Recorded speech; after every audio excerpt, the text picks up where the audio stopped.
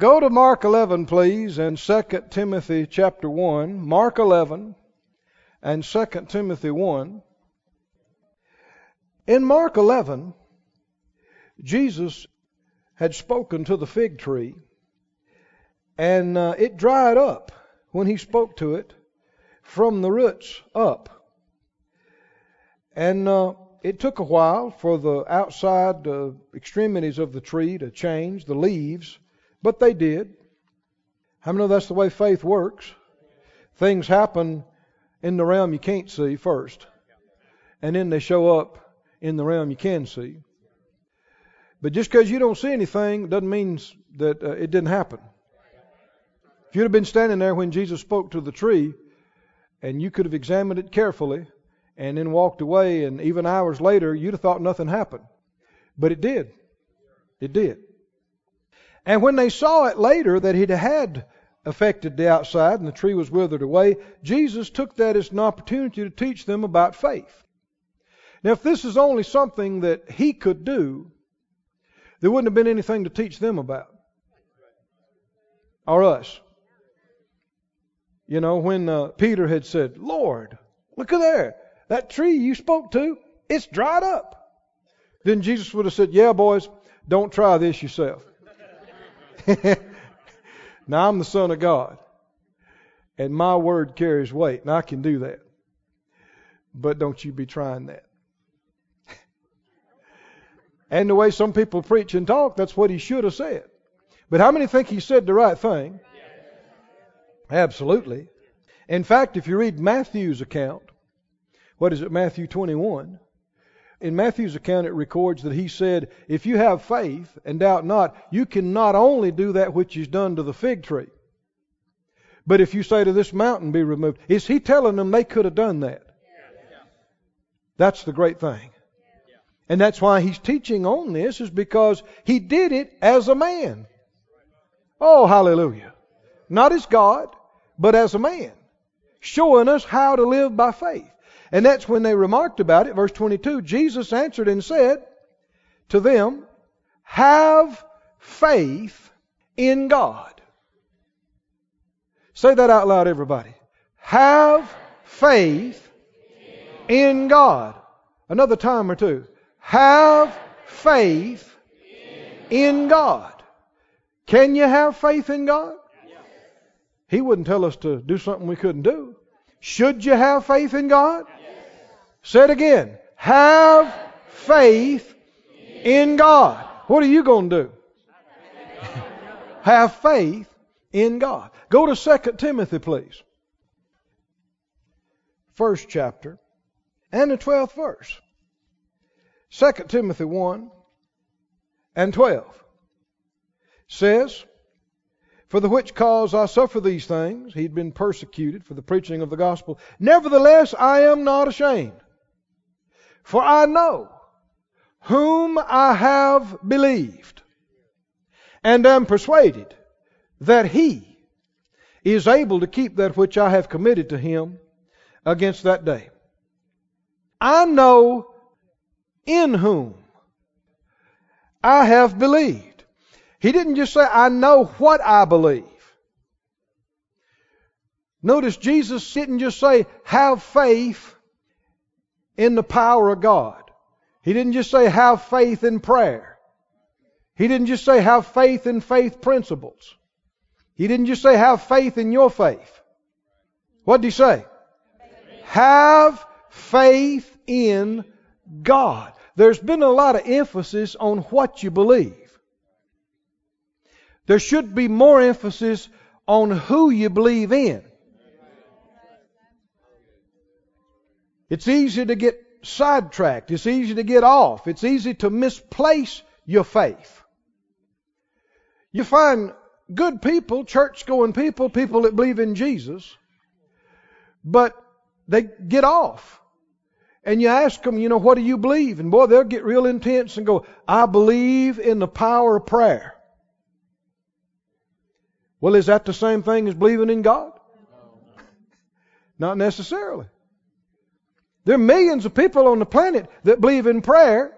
Millions of them don't even believe in Jesus. They'll pray.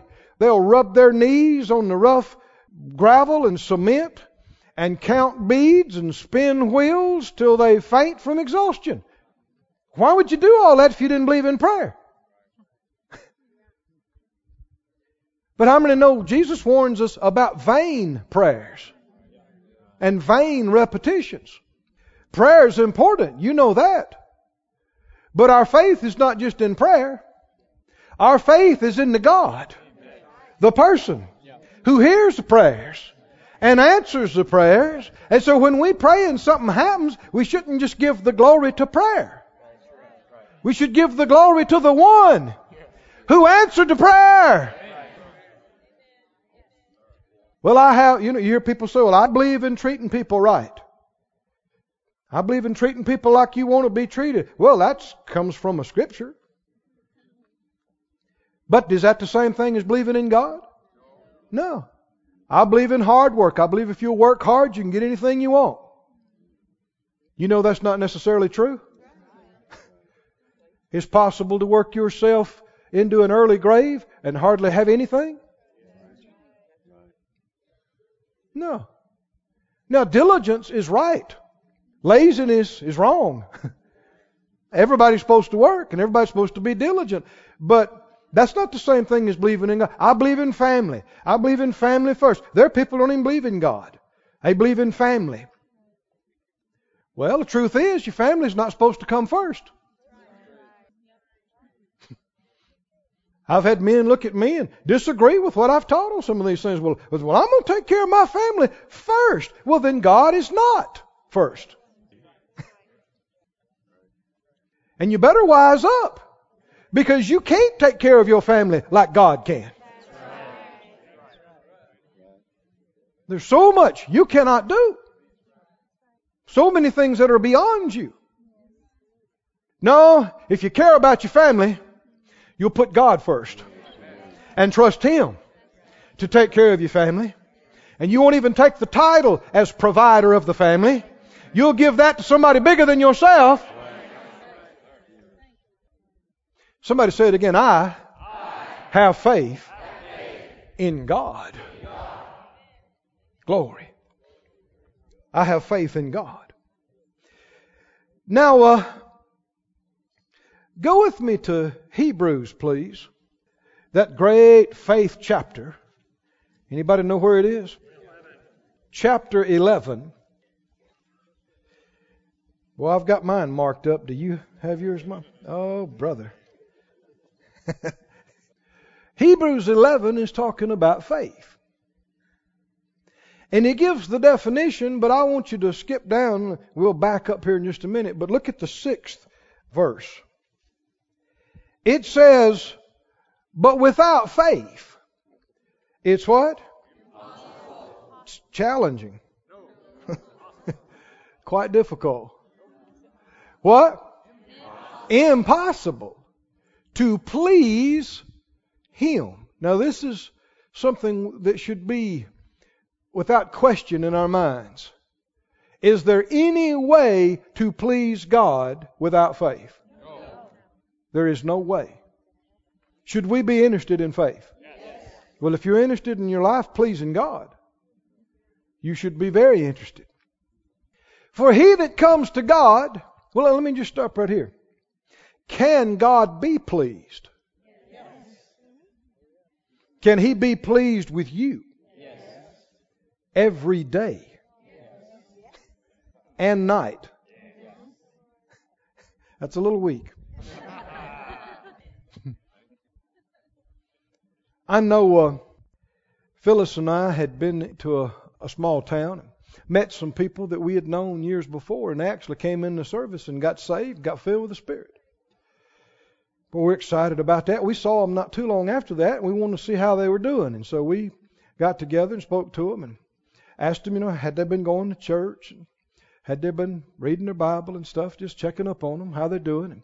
And the young lady, she said, well, no, we hadn't been reading our Bible very much, but, I guess you never could read your Bible enough. And everybody in the room that were talking, they pretty much agreed with that, And something bothered me about it. I didn't know what, but so I didn't say anything.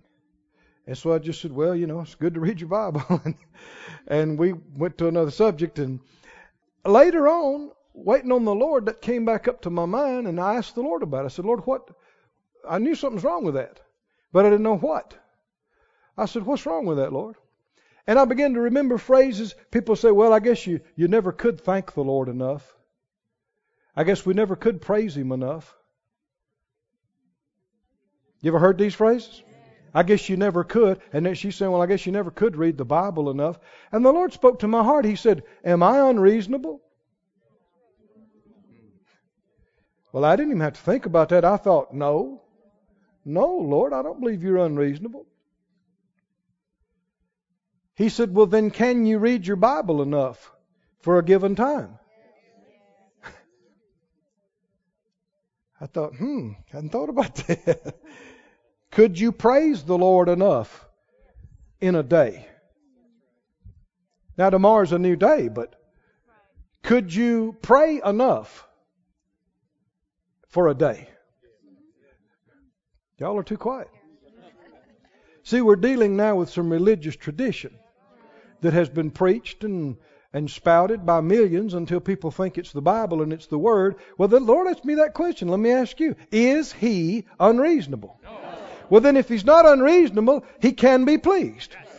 There's a point where it's enough, at least for now. How would you know it's enough? Well, you do it by faith, believing that you can please Him with it, and believing that you can do it enough, and you look for the witness. And if you don't feel like you've done it enough, guess what? You hadn't done. But see, so many times people just quit because they'll think, well, man, I could do it night and day, and there's never be enough. That's a lie. I said, that's a lie. God knows what you got to do today. He knows about your washing and drying and your floors and your kids and your cooking and cleaning up and dressing and fixing your hair and driving to this and that. He knows about all of that. And He does not expect you to be praying in tongues at the top of your voice 24 hours a day. He didn't expect you to be reading the Bible 24 hours a day. Does He? Is He unreasonable? No, He's not. So there's a point where it is enough. And if you hadn't found that point, you just hadn't gone far enough. And sometimes, a lot of times, you were 5 minutes away from it. If you'd have just went just a little bit further, you'd have sensed, that's good. That's good for now. You'd have had a release. You'd have had a sense. That's good for now. That's enough for now. And what is that sense? That sense is also a sense that He is pleased. Oh, are you seeing this, saints? But what do you have to get to that? Faith. It takes faith. You got to believe it's possible. Now read verse 6 again. Without faith, it is impossible to please Him. For he that comes to God must believe that He is. Faith is not optional.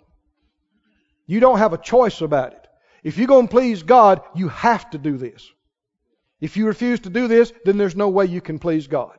Period. You've got to believe that He is. That is, that He exists. That He is real. And that He is God. The Bible talks about this, the way it led up to this. Read the previous verse. It's talking about Enoch. And it said, verse 5, by faith Enoch was translated, that he should not see death, and he was not found, because God had translated him. For before his translation he had this testimony that he what? How did he get to the place where he pleased God?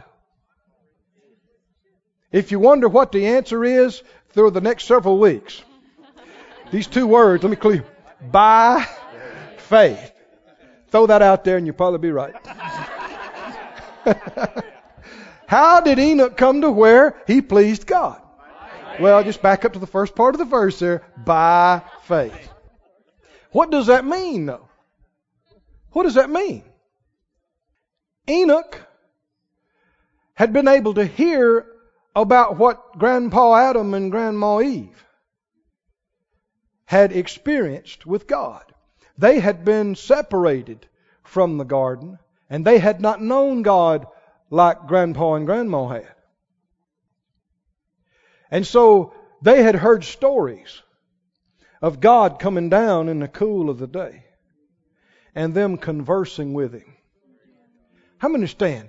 This is no half-ape-looking individuals scruffling around in the bush going, ugh, ugh. This is an amazing, God-like creature. The man and the woman, and God is coming down and speaking to them and conversing with them, and they can understand Him and carry on intelligent conversation with the Creator of the universe. No Uggs.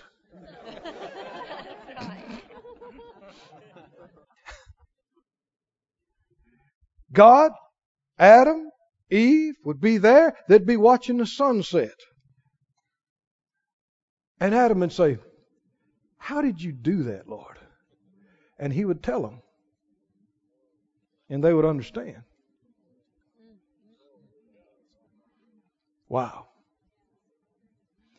And so Enoch had heard these stories. And most of the family had just said, well, paradise is lost. Nobody can ever have what they had. Enoch was never satisfied with that position. Like my friend said about that airplane he saw away. Why we can't have one of these? And Enoch was saying, why I can't have this? Why can't I walk with God? I mean, I didn't eat the fruit. I don't want to eat the fruit. Why can't I walk with God? Because you can't get in the garden. God don't come down like that anymore. Nobody does. Nobody knows God like that. Nobody sees God like that anymore. That's done. That's all passed away. That's gone. Enoch could leave, and he'd say to himself, I don't accept that answer.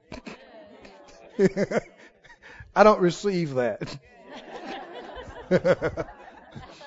Well, Enoch, you might as well get it off your mind, because nobody talks to God like that anymore. Nobody can. He doesn't come down like that. Nobody can get in the garden. That's over. That dispensation is gone. That's done. He'd leave the room, and you could hear him mumbling, I don't receive that. I don't receive that. Now read verse 6 again. Without faith, it's impossible to please God. Did Enoch please God? Yes. How'd he do it? There you go. So we know he did something by faith. Now you don't have to wonder or ponder about it. Genesis tells you what he did. What did he do by faith? By faith, he walked with God. That's what Genesis reveals to us. How do you do that? You can't get back in the garden. God's not coming down in the cool of the day. Enoch got a hold of this. Never been to Bible school. Never read any books on the subject of faith. But he got a hold of this. Without faith, it's impossible to please God. He that comes to God must what? Well, friend, this is exciting. How did Enoch do this? By faith. What do we know about faith? Faith believes that He is. That He's God, that He's real, that He is. And what else does faith believe? Here's the part millions fall short of. They'll believe that first part, but they won't believe this. He is a rewarder of them that diligently seek Him. Oh, glory to God. What does that mean? We've heard this so many times, I think it just kind of goes past you. The word reward basically means pay or pay off. Let me just put that in there then. He that comes to God must believe that He is, and he must believe that it pays off when you genuinely seek God. What does the devil tell people all the time? What's the point? I heard some unbeliever spouting off just not too many days ago. They were talking about so-called moment of prayer. They said it's a total waste. There's nobody there. Talking about heaven, about going there. They said there is no there. Well, there is. I said there is. How do you know? By faith. Well, y'all are just ignorant superstition folk. Well, we will see, won't we? And it won't be long. We will find out who's so smart. The scripture said, it is the fool who says, there is no God. Well, that's not us. How many say, I go on record and say, I believe He is? I believe He's real. I believe He's God. I believe He's all-knowing, everywhere present. He's almighty. He knows everything about everything from the end to the beginning. He knows it all. He's able to do it all. He is God. But now let's not stop there. What else must we believe? We must believe. Not optional here either. It's not optional. You not only do you have to believe that He's God and He's real, what else do you have to believe? You must believe that when you reach out to Him, when you call on Him, it's going to pay off. That when you stand and believe and expect Him to come through for you and do something for you, it's going to pay off. Come on, somebody say it's going to pay off. Say it'll always pay off. Is God good? Does He really love you? Does He know you and know what's going on with you? Does He really care about what's happening with you? Will He do something for you? Will it pay off? To trust Him. In fact, the Bible said nobody ever trusted in Him and was made ashamed. That means disappointed. What does that mean? That it didn't pay off. Has never happened and never will. Never will. It pays to pray and believe God. Do things in faith. It pays off. Nobody could ever convince me it doesn't pay off. Phyllis and I have been living this way for decades. It pays off every day. Every day. I know where we were. I know where we are. You can't tell me it didn't pay off. To obey God, to serve God, to do what He directed you to do. And it took faith to do it.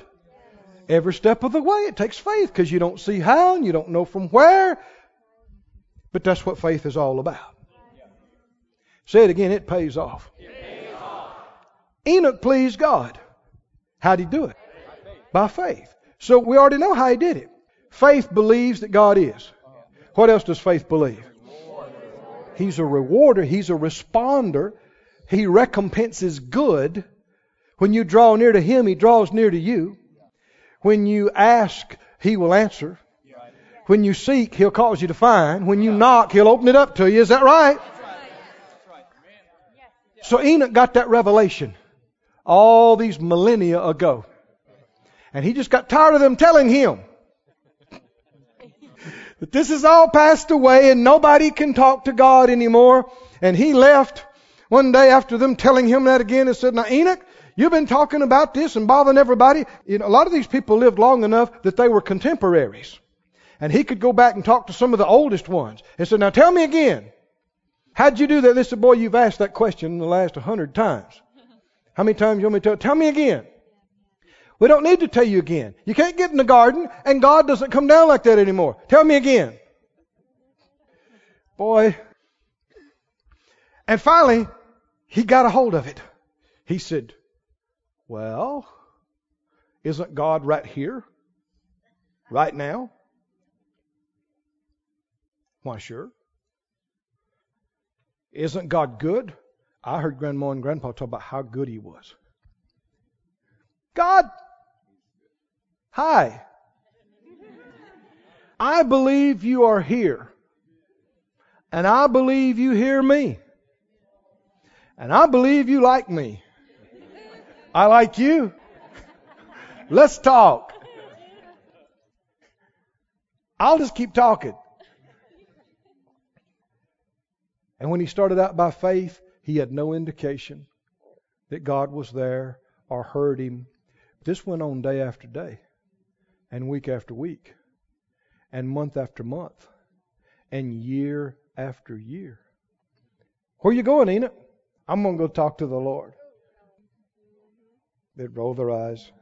Everybody knows nobody's talked to God since the garden was shut down.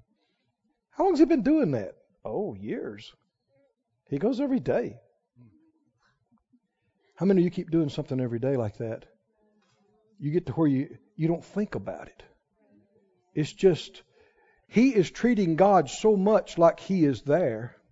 And he's pouring his heart out, and his faith is so real, God begins to respond to him. Isn't this what we've been talking about on Sunday mornings? That if you'll love him and you'll believe in him and obey him, what will happen? He will reveal himself to you. And he did it, and I'm telling you, Enoch thought, oh, it works.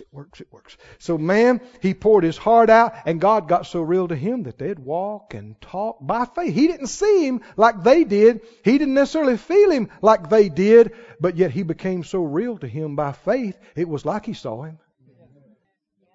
And in fact, it became so real and so powerful, the fellowship, that he looked up and he realized, I am not at home. And the Lord said, you're at my house. Why don't you just stay? He said, I'd love to. So, that's it. Nobody ever saw him again. And this happened millennia before the things that you and I have found out about. How many know faith has always worked? And it will always work.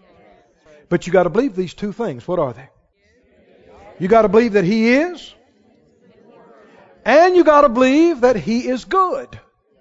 And that it will pay off to reach out to him and believe him.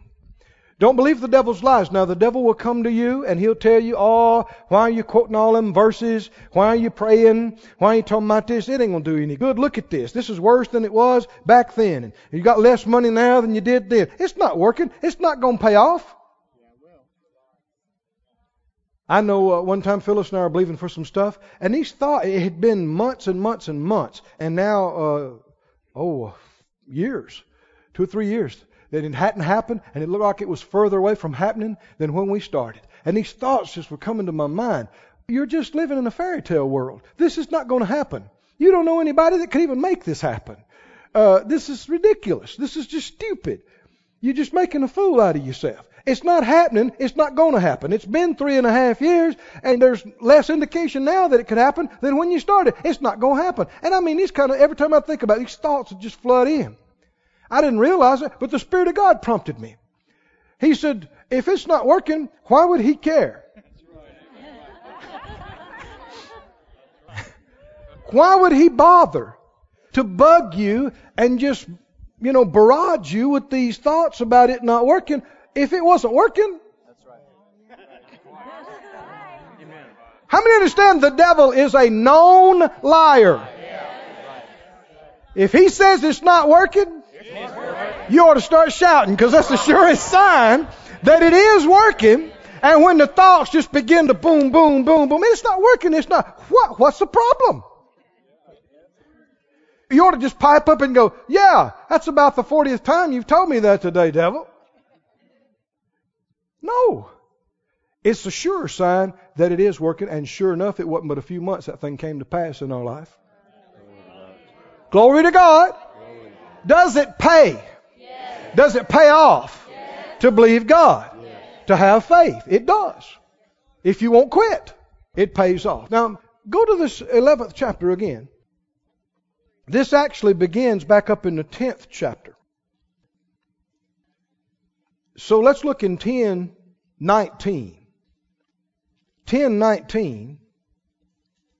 Hebrews 10:19 says, having therefore, brethren, boldness to enter into the holiest by the blood of Jesus, by a new and living way which he has consecrated for us through the veil, that is to say, his flesh, and having a high priest over the house of God, let us draw near with a true heart in full assurance of faith. Somebody say, full assurance of faith. Full assurance of faith. Draw near with a true heart in full assurance of faith, having our hearts sprinkled from an evil conscience and our bodies washed with pure water. Let us hold fast the profession of our faith without wavering, for he is faithful that promised. What is our faith in? Him. It's who our faith is in. Our faith is in the faithful God. Oh, can you see this? Now skip on down to the 35th verse. He said, cast not away therefore your confidence, which has great recompense of reward. Now that actually is the beginning of this idea that you later see in Hebrews 11:6. He is a rewarder of them that diligently seek Him. He had already begun talking about that up here in this verse. Recompense of reward. What does that mean? That's Old English, and a lot of times people just let that go right by them. It's that same word. Pay. Pay off. Don't cast away your confidence. Because you keep hold of your confidence, it's going to pay off. In fact, it has a great payoff. Big payoff. Somebody say, big payoff. Coming. But he said, cast not away your confidence, which has great recompense of reward. Not only does it pay off, it really pays off. Anybody like this besides me in here? What really pays off? Confidence in God, which is another way of saying faith in God. For you have need of patience, that after you've done the will of God, you might receive the promise. For yet a little while, and he that shall come will come, and will not tarry. Now the just shall live by faith. But if any man draw back, my soul shall have no pleasure in him. Without faith, it's impossible to please God.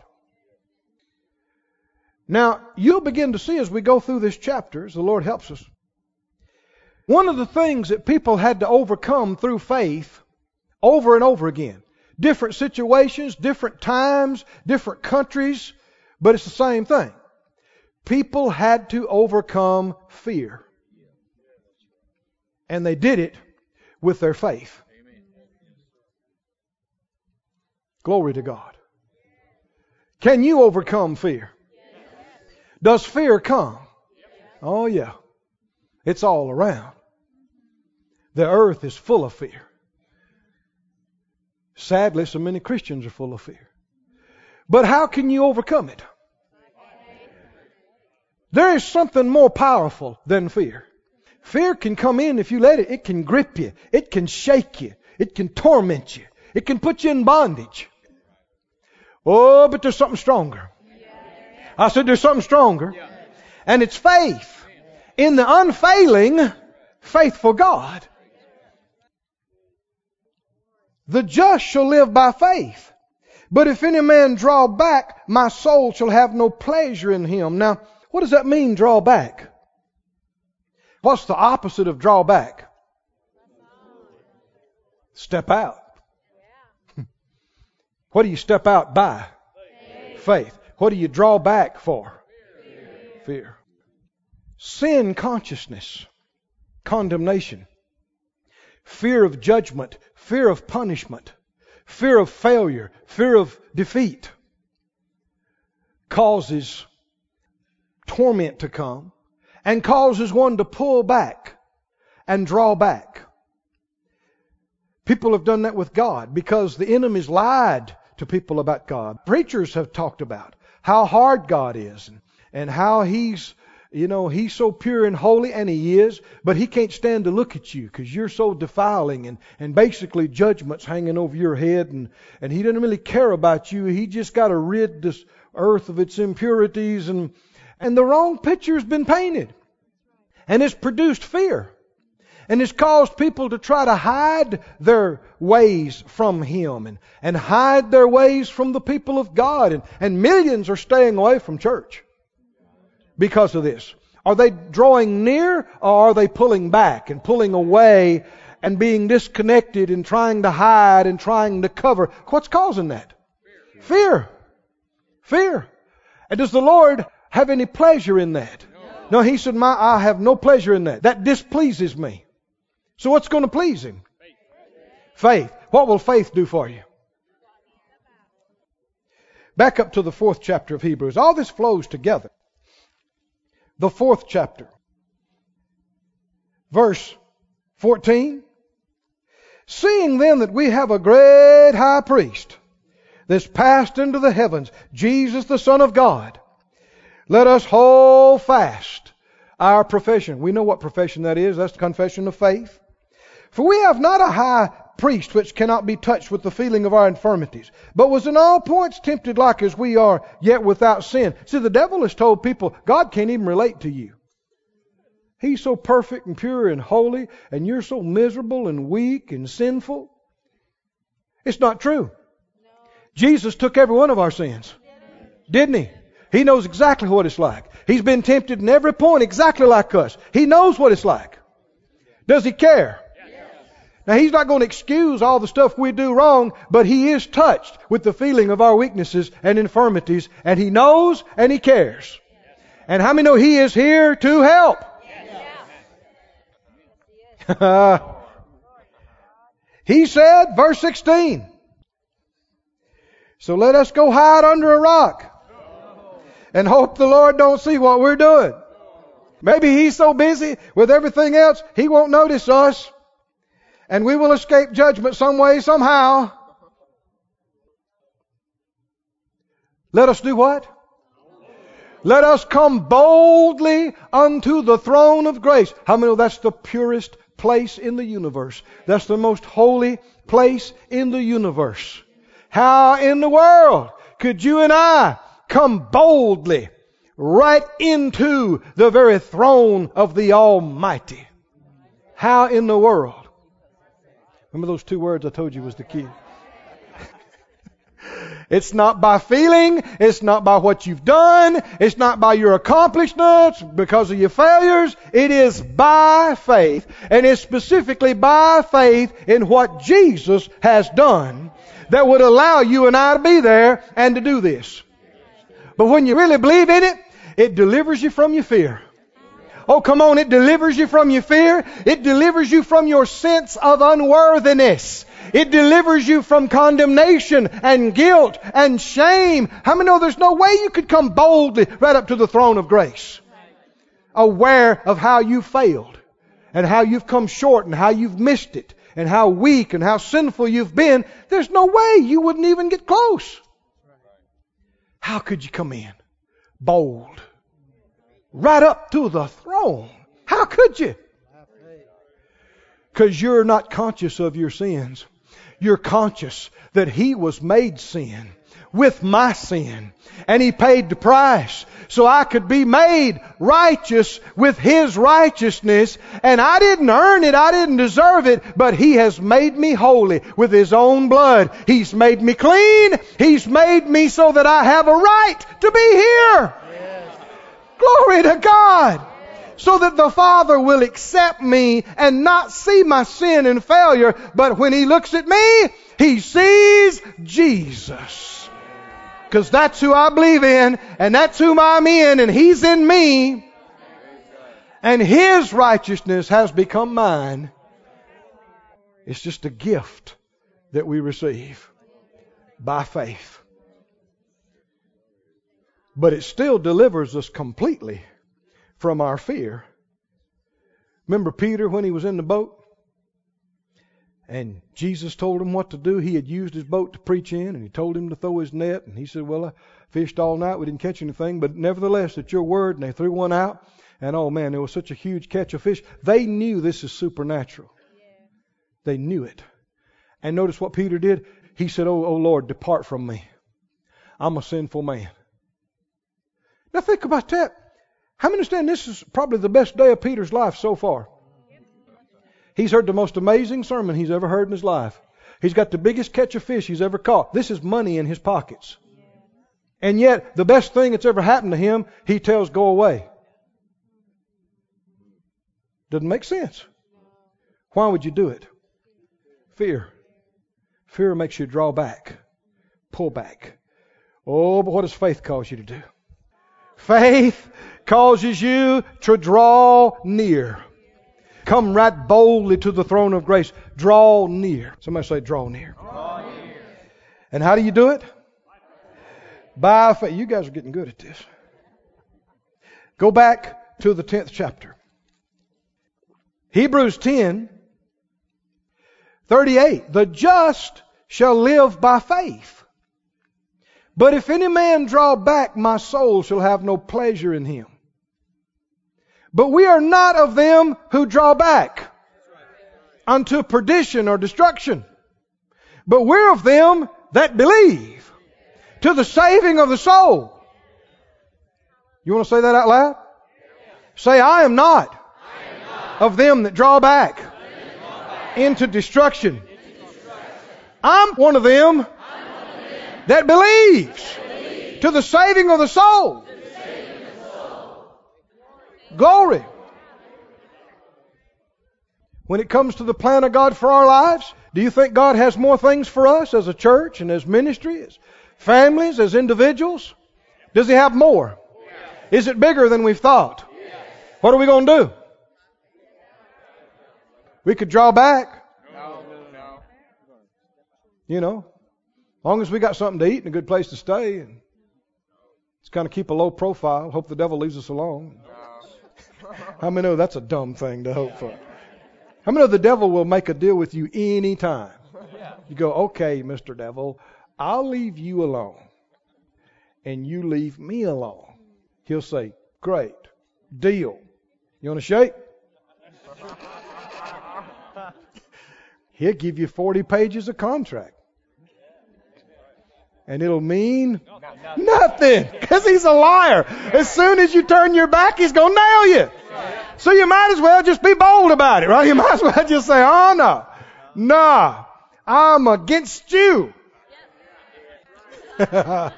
You got a problem with me on the earth.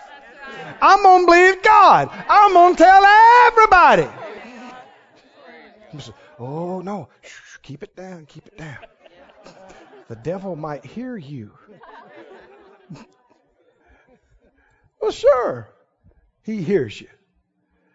You want to be bold? You want to be fearless. And you don't want to draw back. You want to step out. In faith.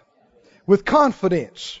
And no matter if time goes on, you want to have the patience to just keep up with your confidence. And keep it right up and keep it right up.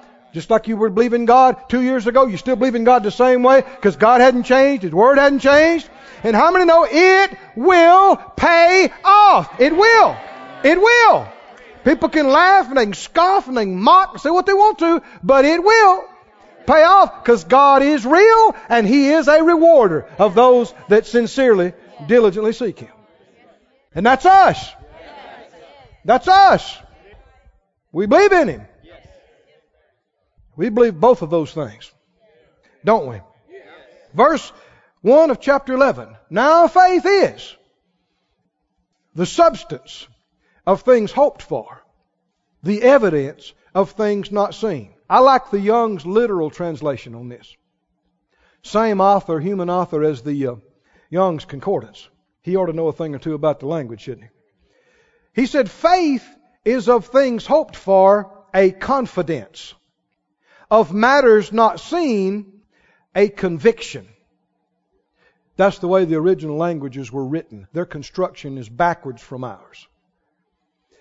But of things hoped for, a confidence. Everybody say confidence. Of matters not seen, a conviction.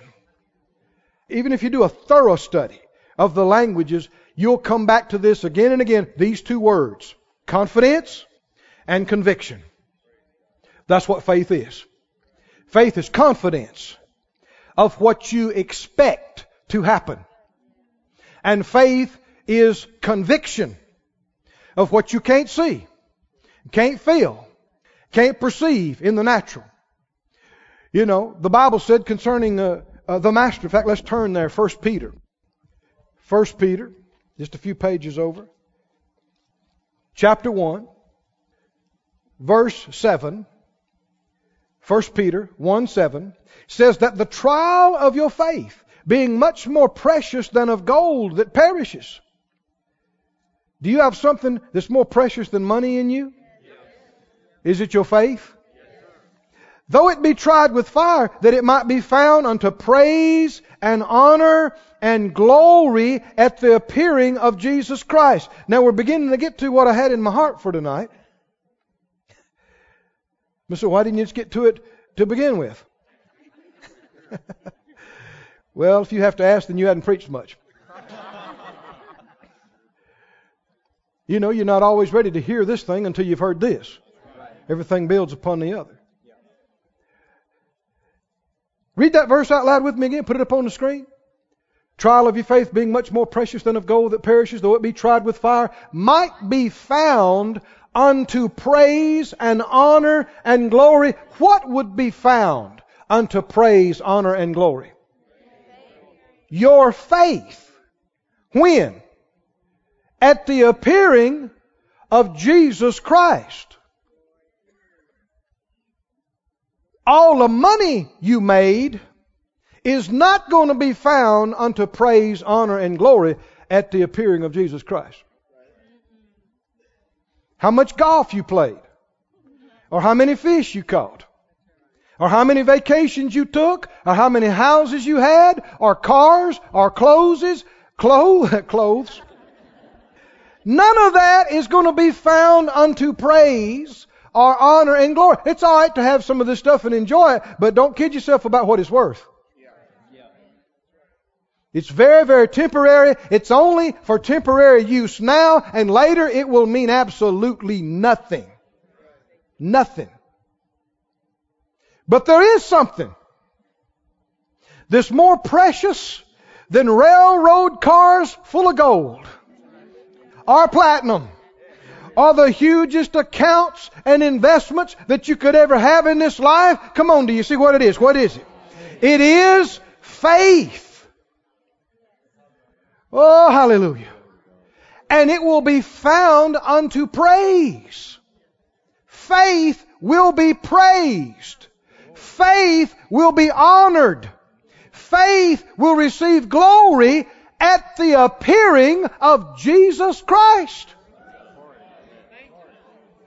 Now this is not built on one half a verse. I'm going to show you verse after verse after verse in just a moment. Say precious faith. Precious faith. Do you have some? Yes, you do. Can it get stronger? Can it become a more dominant thing in your life? Yes. Can you get so full of faith that people can't scare you? Devils can't scare you. Diseases can't scare you. Economic woes and problems can't scare you. Come on, can you get so full of faith? Read the next verse. Read the next verse. That's what this passage is talking about. The trial of your faith, even though all that's going on. He said, whom having not seen, you love. How many? That's you right now. Right now. You haven't seen Him. Hadn't been to heaven. You haven't seen Him. Haven't seen Him on the throne. He didn't appear to you where you could see Him with your eyes. But you love Him. You love Him. You're like Enoch. You walk with Him by faith. And after all, what pleases Him? It pleases Him more that you believe in Him, not having seen Him. Remember He told Thomas, you believe because you've seen. Blessed is he who's not seen and yet believe. Well, that's us. Somebody say, I am blessed. I am blessed. The blessing is on me. Whom having not seen, you love him. In whom, though now you see him not, yet you believe it, and you rejoice with joy unspeakable and full of glory. Now the mystery has been solved. While we cut up like we do. While we carry on. People, might say, have you been to that church over there? Man, they just holler and they carry on and they shout and they do all this. Is all that necessary? Is this necessary? I'm talking about the Bible right now. Yet believing. When you believe, why don't these other folk do that? Well, all I know is when you believe, you rejoice. When you believe, it gets real to you. And even though you haven't seen him, he gets real to you. Like Enoch, he got real to Enoch. Didn't he? And it was all by faith. Yet you rejoice. You rejoice. The joy gets so big in you, you can't tell it. Amen. Joy unspeakable and full of glory. I believe there'll be services we'll have in days to come where we won't know what to do with ourselves. We'll laugh, we'll cry, we'll run, we'll shout, we'll talk in tongues, and we still can't tell it. We won't be able to tell it. We'll go, what am I going to do with myself? I don't know. It's unspeakable. It's unspeakable. It's joy unspeakable, and it's not depressing. It's full of glory, glory, full of glory, full of glory, full of glory. You can have this at home, in your bed by yourself, in the nighttime when nobody's around. You can get so full, you don't know what to do with yourself. Tell me those two words that are the key. By faith. Now go back to the 11th chapter and let me give you some verses like we said we would. Faith is going to be found unto praise and glory and honor at the coming of the Lord. People that, though they didn't see, they believed. Though they didn't see, they rejoiced and shouted. Joy unspeakable and full of glory. Hebrews 11, faith is the substance of things hoped for, the evidence of things not seen. For by it the elders obtained a good report. A good report. What does that mean, a good report? The word here is the word for witness or testimony. You could say it like this, to go on record. How did they get a good report? What was the good report? Through faith we understand the worlds were framed by the Word of God, so that things which were seen were not made of things which do appear. How can we understand that? By faith. Faith is the confidence of what we expect. It's the conviction of the reality of what we don't see. You weren't there. You didn't see Him speak the worlds into existence. But do you have a conviction that it happened? That's faith. By faith, Abel offered to God a more excellent sacrifice than Cain. A lot of people have put emphasis on whether it was a vegetable offering or an animal offering, but it didn't say by vegetable or by livestock. What did it say? How did he give a better offering? How could you and I give a better offering? By faith. By which he obtained a what? Witness. Now this goes back to verse 2. That's how the elders obtained a good report. That's how they got a good witness.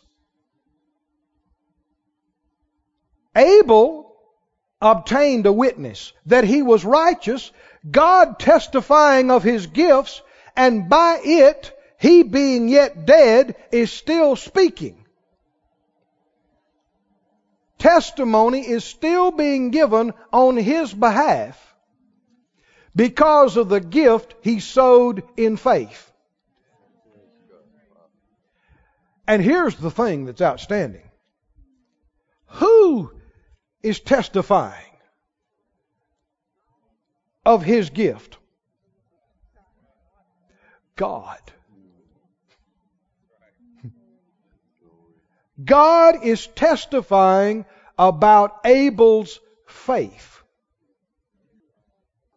By faith, Enoch was translated that he should not see death. Boy, didn't even die. And was not found. They looked for him. Could not find him. Because he was gone. Because God had translated him. And when God translates you, nobody can find you. For before his translation, he had what? He had what? He had this testimony. What is a testimony? A testimony is a witness. It is someone going on record about something. And before he was translated, he had this testimony that he pleased God. Where did this testimony come from? Skip on down in the book to the latter part of the chapter. Verse 39. And these all refers to everybody he mentioned, including Noah and Abraham and Sarah and Isaac and Jacob and Joseph and Moses and all the way down. These all, having obtained a good report through faith, received not the promise, talking about the full thing, God having provided some better thing for us, that they without us should not be made perfect. They're not going to get to do it without us. God is so good. Hallelujah. Wherefore, seeing we also are compassed about with so great a cloud of what? What do witnesses do? They testify about what they know, what they've seen, what they've heard, what they know. You can't testify about something somebody else saw and heard and experienced. That's hearsay. That's not admissible. You must have personal experience of something to be qualified as a witness. Can I get a witness? Do I have any witnesses in here? Would you go on record in front of everybody, in front of anybody, in front of unbelievers, in front of scoffers and mockers and intellectual believers and blasphemers? Would you still stand up and say, I am a witness? I am a witness of the reality of God, of His love, of His grace, and His mercy. He saved me. He healed me. He delivered me. He protected me. He answered my prayers. I was there. I was there. It says, well, it ain't true. Well, you wasn't there. I was there. So we have people, all kind of people that try to tell us that God can't be real like that. The things that we're saying can't be right. And then you ask them, do you know God? They'll say, oh no, I don't even believe in God. Well, how do you know He's not this way then? You admitted you don't know Him. Don't know anything about Him. We know Him. So we testify. We're not ashamed. Now here's the great news. Jesus said, Matthew, Luke, if you deny me before men, I will deny you before the Father. Witness can go good or bad. You can be a witness for, or you can be a witness against. Can't you? And so in this case, the Lord would be a witness against you in the high court of heaven. Because you denied that He was real, and you denied Him before men, and you were ashamed. You deny me before men. He said, I'll deny you before the Father and His holy angels. But how many know He also said, if you confess me before men, I will confess you before the Father and His holy angels. Oh my. What does that mean? Is this not Jesus testifying of your faith in Him? By it, the elders obtained a good report. From who? Listen to the other verses along this line. Don't turn to them. You can just jot them down. God is witness. Everybody say that out loud. God is witness. 1 Thessalonians 2:10. Don't turn there. Just jot these down or listen to them. He said, you are witnesses, and God also is a witness. How holily and justly and unblameably we behaved ourselves among you that believed. Romans 1:9, Paul was aware of this. He said, for God is my witness. Man, this is big. This is strong. God is your witness. See, people have thrown these terms around and not had a clue what they meant. What does it mean, God is my witness? The word witness means to go on record about. God's my witness, whom I serve with my spirit in the gospel of His Son, that without ceasing I'll make mention of you always in my prayers. 2 Corinthians 1:23. Moreover, he said, I called God for a record upon my soul. I'm calling God for a record and a witness concerning this thing He's about to say. Somebody say, God is witness. I won't take time to go to all the scriptures, but the Bible talks about the Holy Spirit being a witness. The Bible talks about the gospel being preached for a witness. Doesn't it? How many know you and I are witnesses? You shall receive power after the Holy Ghost has come upon you, and you'll what? Didn't you say you'll go a witnessing sometime when it's all scheduled properly? No, you will be a witness. That's 24/7. That's everywhere you are all the time. You will be witnesses unto me. Somebody say, I'm a witness. I'm a witness. I'm a witness. I'm a witness. Now here's the amazing thing. If you really are a believer and have faith in God and are a witness for Him, He is your witness. And in time to come, in the present and in time to come, He will claim you. And He will go on record and He will testify that you had faith. Don't take my word for it. Study it out. Get your concordance. Find every verse that talks about testimony and witness and going on record. I did. There are many of them. This is an amazing thing. Do you know Jesus did this when He walked the earth? You ever remember Him going on record about somebody's faith? Remember the centurion? What did He say? He stopped, didn't He? And He said, I have not found so great faith, not in all Israel.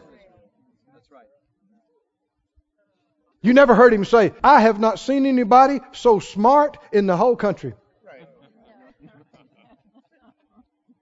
I have not seen anybody so rich. I have not seen anybody so educated. I have not seen anybody so pretty, so good looking. No. God's not going to bear witness to any of that. Because that comes, that goes. It's like a flower. It's here one day, it's gone the next. But I want you to know the faith that rests in your bosom. Oh, come on now. That is forever. It's forever and ever and ever, and every time, every day that you stand up for God and you believe Him when you can't see, and you're sure when you don't feel, and your conviction is deep, and like Abraham, you're fully persuaded and you won't quit, that will never be forgotten. God Himself will bear witness to it. Jesus Himself will stand up for you. And your faith will be found unto praise and honor and glory at the coming of our Lord Jesus. I'm quoting Scripture. Oh, can you see this? Should we be interested in faith? Should we be hungry to have faith and grow in faith and learn about faith? Because it pleases God. It pleases Him so much that He is willing to go on record about it and bear witness to it. Whew. By it the elders obtained that report, that witness. Somebody say, thanks be unto God. Glory to God. Hallelujah. Let me touch on this before we close. This is so big we've just barely touched on it. You know, back up to the previous verse about Abel in verse 4. By faith Abel offered unto God a more excellent sacrifice than Cain. Why was Abel's offering so much better than Cain's? It was his faith that made it so. Not the nature of the gift itself. It was his faith that made it so. Somebody said, well, I thought it was fluffy. It was fluffy. But it wasn't because Fluffy was such a fine sheep. Whatever's not of faith is sin. If you don't have a sense that this is going to please Him, you can't do it in faith. And God knows your heart. Everything we do. And how many know if you know you're not doing your best, you know you're not doing what you ought to be doing, it's impossible to do it in faith. That's right. And that lack of faith would be why it wouldn't please God, not the thing itself. And apparently that's what Cain did. He just did something. And he didn't have the conviction that this was going to please God. But to Abel, it was a big deal. Wasn't it? He didn't dread the offering time. He was excited about it. And he said, I know what God's going to like. Fluffy. Fluffy is the prettiest sheep I have ever seen. And he was just sure. He didn't know anything better he could do. He just knew that God would be pleased with this. He had a conviction about it. He was confident about, come on, can you see this? And it was his faith that made it acceptable and well-pleasing. God saw Fluffy, and that's great, but that wasn't what got to him. What got to him was the giver's heart. How excited he was about it. And that's what pleased the Lord. And the Bible said that by it, he gave the more excellent sacrifice. And what else did he do? He obtained witness that he was righteous. God testified. Who? Who? God testifying of His gifts. I want you to say that 3 times. God testifying of His what? Gifts. Gifts? Gifts? God testifying of His gifts. Surely we're reading this wrong. No. And by it he being dead yet speaks. I want you to listen to these words, and it brings up something that you may not have thought about. The Lord said in Genesis 21:30, a man of God said this. He said, you will take these 7 lambs out of my hand, and they will be a witness to me. These lambs are going to be a witness.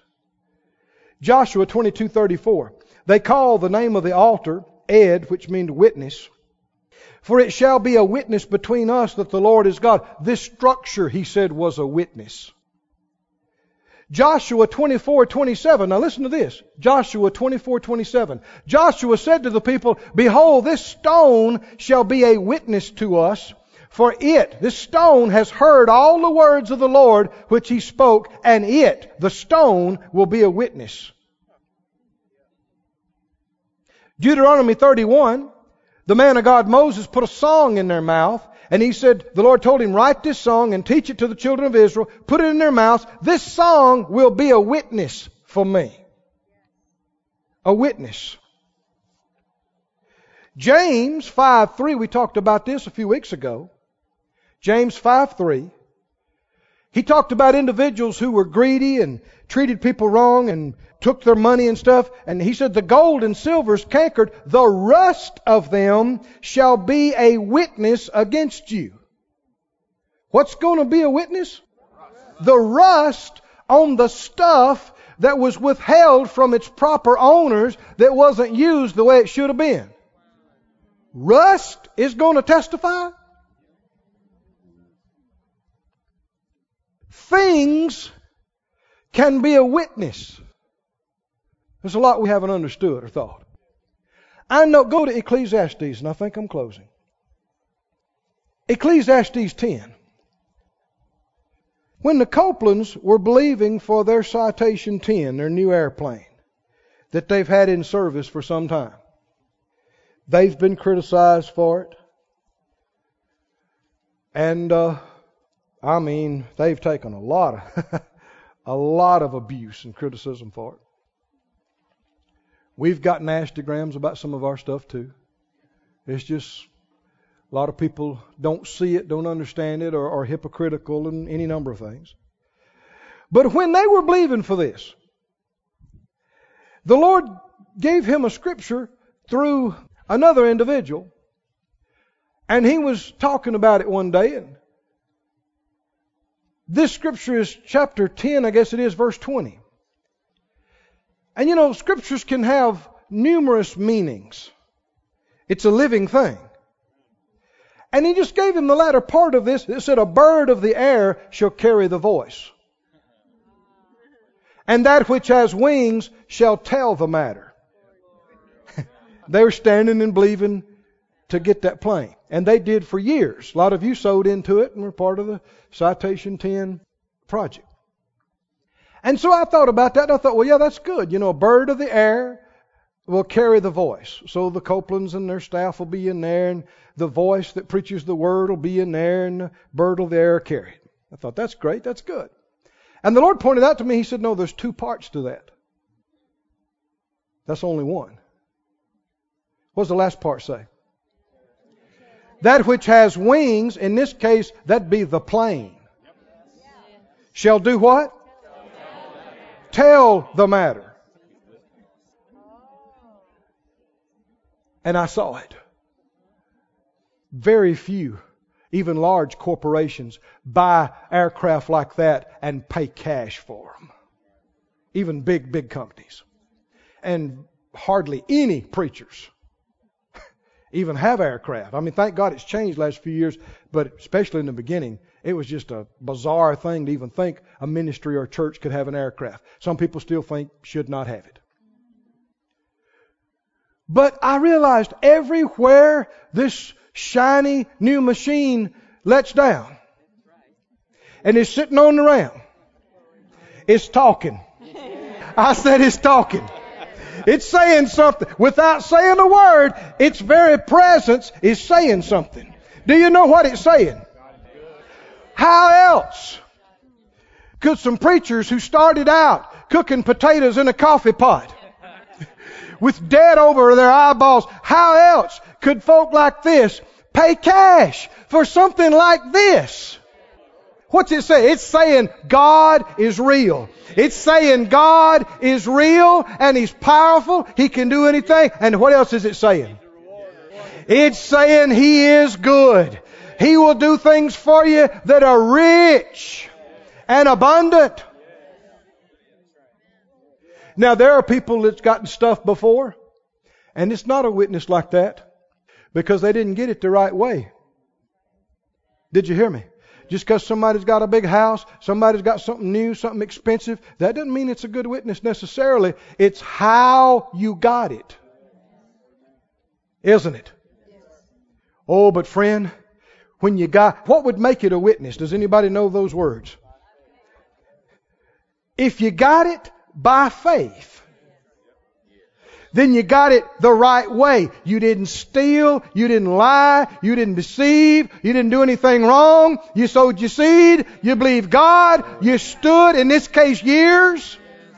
God raised up people by the thousands and hundreds of thousands and gave them the ability. They sowed, it came to pass. And how many know when the Lord does it, it's talking? That thing's talking. You have anything at your house that talks? Can I get a witness? How many know our little stuff is talking? Our little buildings, our little property here, our little aircraft, our little stuff, it's talking. Is it? What's it saying? It's saying God's real. God's real. God's given you stuff. He's done things for you. Is it a witness? Is it talking? It's saying God's real. He's real. He's real. And what else? He's good. Yeah, yes, He'll meet your basic needs, but He'll do so much more than that. He'll give you richly all things to enjoy if you'll dare to believe that He's that good. He is that good. People scoff, they make fun, but He is that good. And they're doing without only because they won't believe it. I'm going to keep on bearing witness that He's good, that He is that good. If you want to go on record, stand up right now. Stand up right now. Lift up your hand. Say, me too. I want to go on record. I want to go on record to say God is real. I want to go on record to say God is good. Oh, lift up your hands. Begin to praise Him. Begin to thank Him. Begin to magnify His holy name. Oh, Lord, we praise You. Oh, Lord, we magnify You. We praise You. We praise You. We praise You. You are this good. You are this good. Oh, hallelujah, hallelujah, hallelujah. Oh, glory to God. I was thinking about that ship going down to the South Pacific. The name of it is Witness. Uttermost witness. How many believe it testifies? When it pulls into the harbor, is it talking? Is it talking? Tell me what He's saying. He's saying God is real. He's real. What else is it saying? God is good, and it pays. It pays to believe Him and trust Him and obey Him. Well, a lot of folks in here have been believing for a number of things. Some have been standing for a little while now, not really all that long, but maybe it seems like it. But how many made up your mind, I'm not going to cast away my confidence. I'm not going to quit. I'm not going to relinquish my testimony. I'm going to keep on. I'm going to keep on saying it. I'm going to keep on believing it. I'm going to keep on holding up and going on record. It pays to serve God. It pays to obey. It pays to walk by faith. It pays to sow seed in faith. It pays to pray. It pays to trust Him who is faithful. Glory to God. Thank you, Lord. This ministry has been brought to you today free of charge by the partners of More Life Ministries and Faith Life Church. If you would like to help send this word to others at no charge, you can become a word sender today. For more information, visit our website at morelife.org.